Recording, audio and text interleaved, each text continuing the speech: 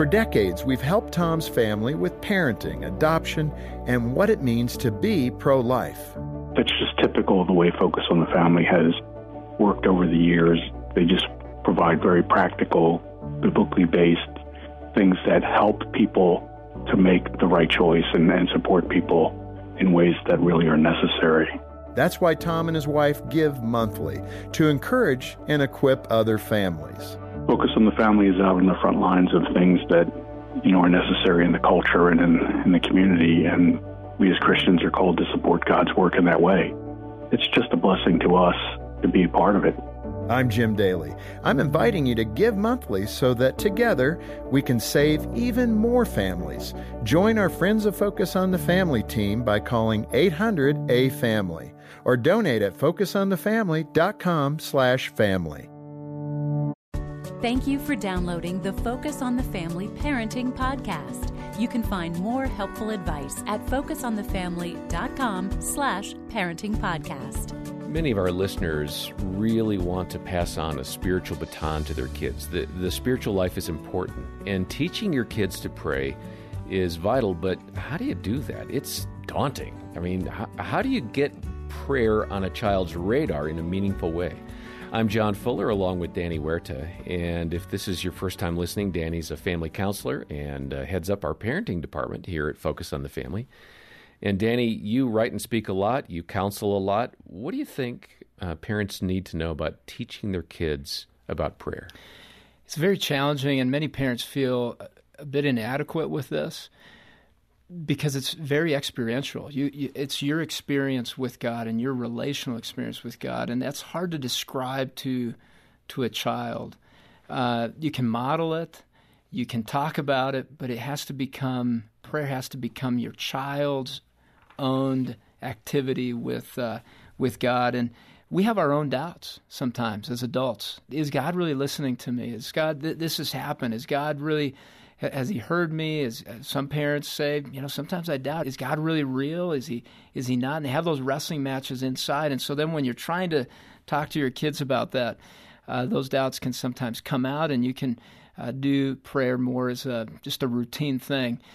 What's actually a strength for kids with prayer is the use of their imagination, being able to have a relationship with a God who cares and helping them see that God is responding to the prayers around them. Well, we realize this is a topic of great interest to many of our listeners, and we're going to listen now to Dr. David Ireland. He is a terrific communicator. He wrote a book called Raising a Child Who Prays, and here he is talking with Jim Daly and me. It's a really interesting conversation. Let's start with the role of mom and dad. A lot of us think the church will fill this void. It's the church's role. You're a pastor. We take the kids to Sunday school. They'll teach them how to pray. That's not a good approach to this, is it? It's not. I mean, the church has the child or the children maybe about 90 minutes once a week, and that's not going to be the greatest influence in the life of the church, no matter how good that church is. And I'm a pastor, and I think that the role of a parent is a daunting role, and I don't want to add another burden on a parent's life because it's already overwhelming when you think about how do I mold and shape this little one, and when they become teenagers, how do I run away from them? Oh, I'm sorry. Hey, are you talking to John and me? What are we talking about? How do I mold and shape them so that they can become not only productive in society, but individuals that are expanders of the kingdom of God? And Marlene and I have raised 2 children, and they're adults now. And thank God, we've been successful with the help of the Lord. And sometimes we were successful because we stumbled on it accidentally. And I think the idea of training children how to pray, not in this mechanical academic sense, but in an organic kind of lifestyle sense, is something very essential. And it's so important for us as parents not to give that over to others. I know we're busy, we can make excuses. I think at times I've done that, that they'll get this at school or they'll get that at church. But we need to be the primary caretakers of their spiritual development. Absolutely, Jim. In fact, nowadays, a lot of parents are abdicating their roles, and they're they're paying companies to teach their children things that that we taught our children and other generations did, like childproofing your home. You can pay $1,250 to a company and they'll do that, or 2 sessions on how to prevent your child from stop sucking their thumb. $4,300 if you want to have a There's an 2-session industry experience. here. And 2-week potty training with live instructor, $3,700. Okay, that one might be worth it. I can't imagine a live instructor for that. They'll come That's and live in crazy. for a while, and then if you want to teach your children how to have manners, yes sir, no sir, yes ma'am, yes no ma'am, or to shake hands, $85. Now that's astounding. The cheapest one of all is the manners training. I know. And people are trying to now tell the church, I'll bring my child to you, and you train my child how to pray, and you train my child how to be godly, but I'll do whatever I want to do. Well, that's an interesting phenomena. What you're describing there is that in a country where we can now afford to pay others to do the things that traditionally was a parent's role, we're opting for the easy way, the comfortable way. Hey, let's just pay them to teach our kid not to suck his thumb. Yeah. And it seems good when we think about it on a surface level, but when you think about it on a deeper level, a substantive level, we're not only just thinking about what we're doing to our children by abdicating our roles, but what we need to think about is the future of the church. And so we're creating this church that is what I would call a cruise ship mentality versus a warship. And Christianity is a warship and not a cruise ship. And when we don't understand that, we're raising up individuals who are quote-unquote Christians to take over the helm of the church, the Lord's church globally, who will really have a cruise ship mentality. Wow. See, yeah, I've never heard it put that way. On the cruise ship, I'm here to be entertained. On a warship, I'm here to fight. I'm fighting against the culture. I'm fighting against the enemy of our soul. On a cruise ship, I look at the captain as the entertainment director. On a warship, I look at God the captain as the general of the army. And it's a different mindset. The cruise ship docks during wartime.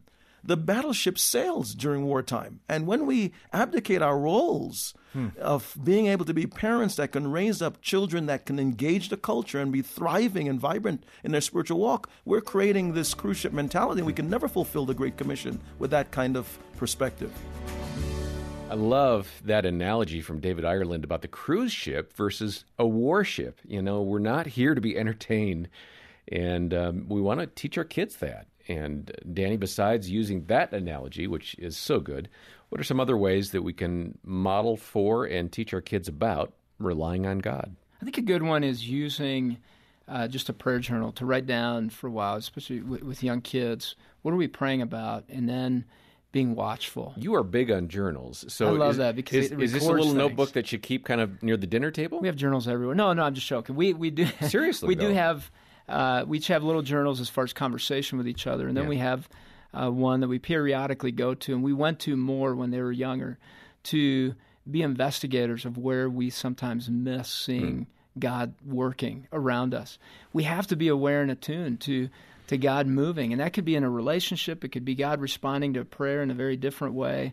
You can read about David and his reliance on prayer. I think those are great stories, how he was a man of consistent prayer, even though he was very imperfect. In Samuel, 1 Samuel 30, it says, and this is when David was completely empty. I mean, he had lost everything. He said, but David strengthened himself in the Lord. And then a few verses down it says, and then David inquired of the Lord. Our team, our parenting team at Focus on the Family, we have a prayer walk every Wednesday morning. And the prayer walk is about listening to God. We many times think of prayer as a one-sided conversation, that we're the ones bringing our petitions and everything to God. And that's part of it. And that's part of it. Yet for kids early on, they can use their attunement, imagination to begin learning how to discern and listen to the voice of God much better than I believe adults can.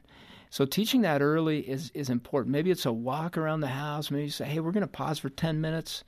You're going to just listen, see if God's talking to you. You can draw if you want while you're waiting.